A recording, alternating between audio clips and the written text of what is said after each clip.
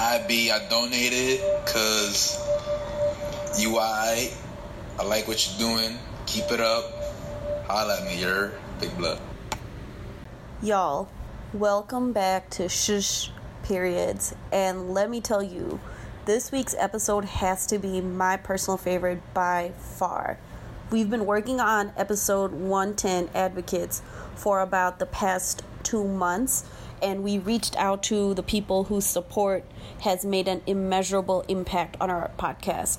From Bronx Prep social worker to the 8th grade history teacher to the men who support the women of periods. We start off the episode with podcaster Rayzel's brother. Hi, my name's Rayzel, and my advocate is my older brother, Rayel. My brother is about 10 years older than me, but he's still my best friend, and he's also one of my biggest supporters. He has always said that he's proud of me, and having his support means everything to me, because when you love someone as much as I love my brother, you just want them to support you, and I'm glad that he does support me. He actually did end up donating to our GoFundMe, which I'm very happy about, because it just shows how much he supports me, since he's donating to help me get equipment so we can continue on doing our podcast. And I'm just really thankful that my brother is my brother, and I wouldn't ask for any other brother. So that's my advocate. My God, it's not stopping. From Rayzel's brother, we go to an individual who inadvertently inspired our podcast. This here is Mr. Louis from Bronx Prep Middle School. Well, my name is Frody Louis. I'm currently the 8th grade teacher at Bronx Prep. When asked if there was an adult figure in school who demonstrated a changed mindset because of the work the girls did, they often bring up Mr. Louis. In all honesty, listening to the podcast really gave me such a eye-opening account of what it's like for a young lady that is essentially, dealing with, biology, right? I mean, I know it happened, but that was the first time it was like a visceral experience. I'm like, oh, wow.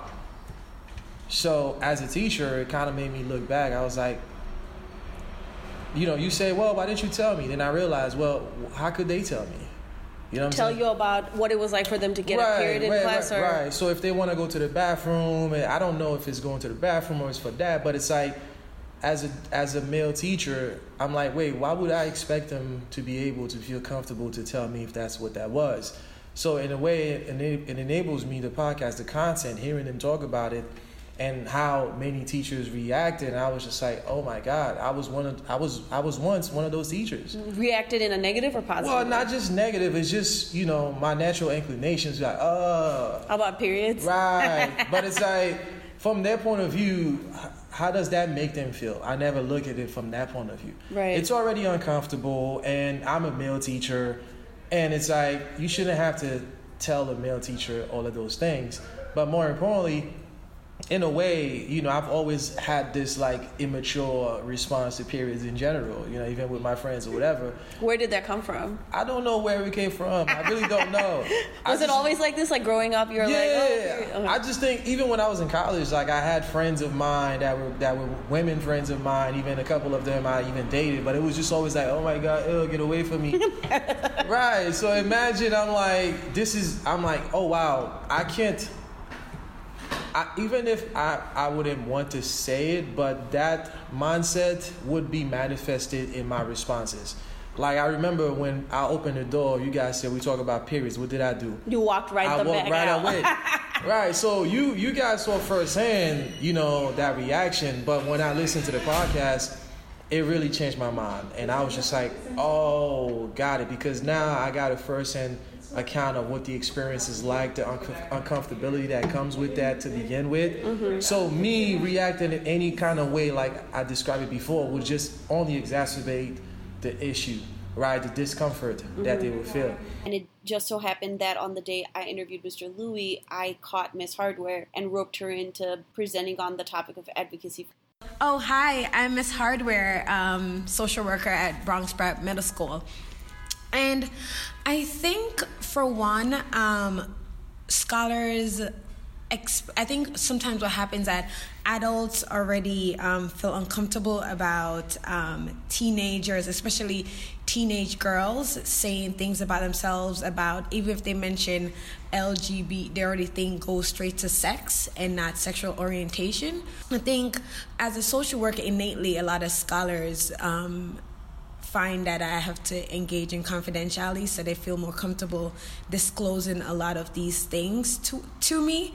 And in that also, my office is a safe space, but we would love to think that every room in this building is a safe space. And for me personally, is that I identify as a lesbian, and when I was younger, in school, we didn't have a lot of I didn't have a lot of people who I knew I could go talk to, because also I'm Jamaican, and in my culture that's taboo. But what I did do is find a counselor, because I know that person would be able to keep my information confidential. In school or outside of school? In school. But I would love for our scholars and our teachers, because to feel a sense of not only bringing that work to the social worker, but for all of us to have a sense of ownership and agency around how do we just in general just give a listening ear without a little bit of our own biases. Because at the end of the day, if one of our scholars identify as, a gay man, that doesn't mean we shouldn't be open to listening to that scholar. And at least once you listen, you could then redirect them to, hey, I know you'd like to talk more about that. Maybe you could talk to Ms. Hardware about that. But we need to be safe enough within ourselves and open enough for ourselves to make sure that not only is the physical environment safe, but just scholars being around this period is safe. But if we don't provide an environment where scholars are able to critically think, right, about what the social construct is around gender doesn't mean because I am a boy, I have to be tough and I can't play with a Barbie, right? I think, we have to teach our kids all these things. And I think through all of that, it teaches them, like, how powerful advocacy is for themselves, right?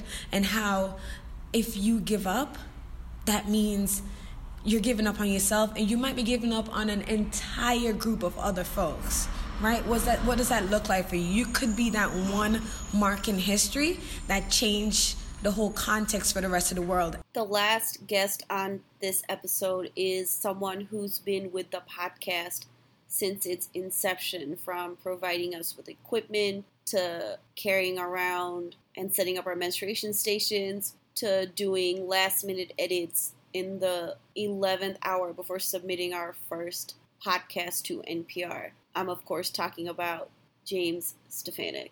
Why do our advocates advocate for us? And not just because, of the cause, because we're all on the same page when it comes to a cause, but it's like...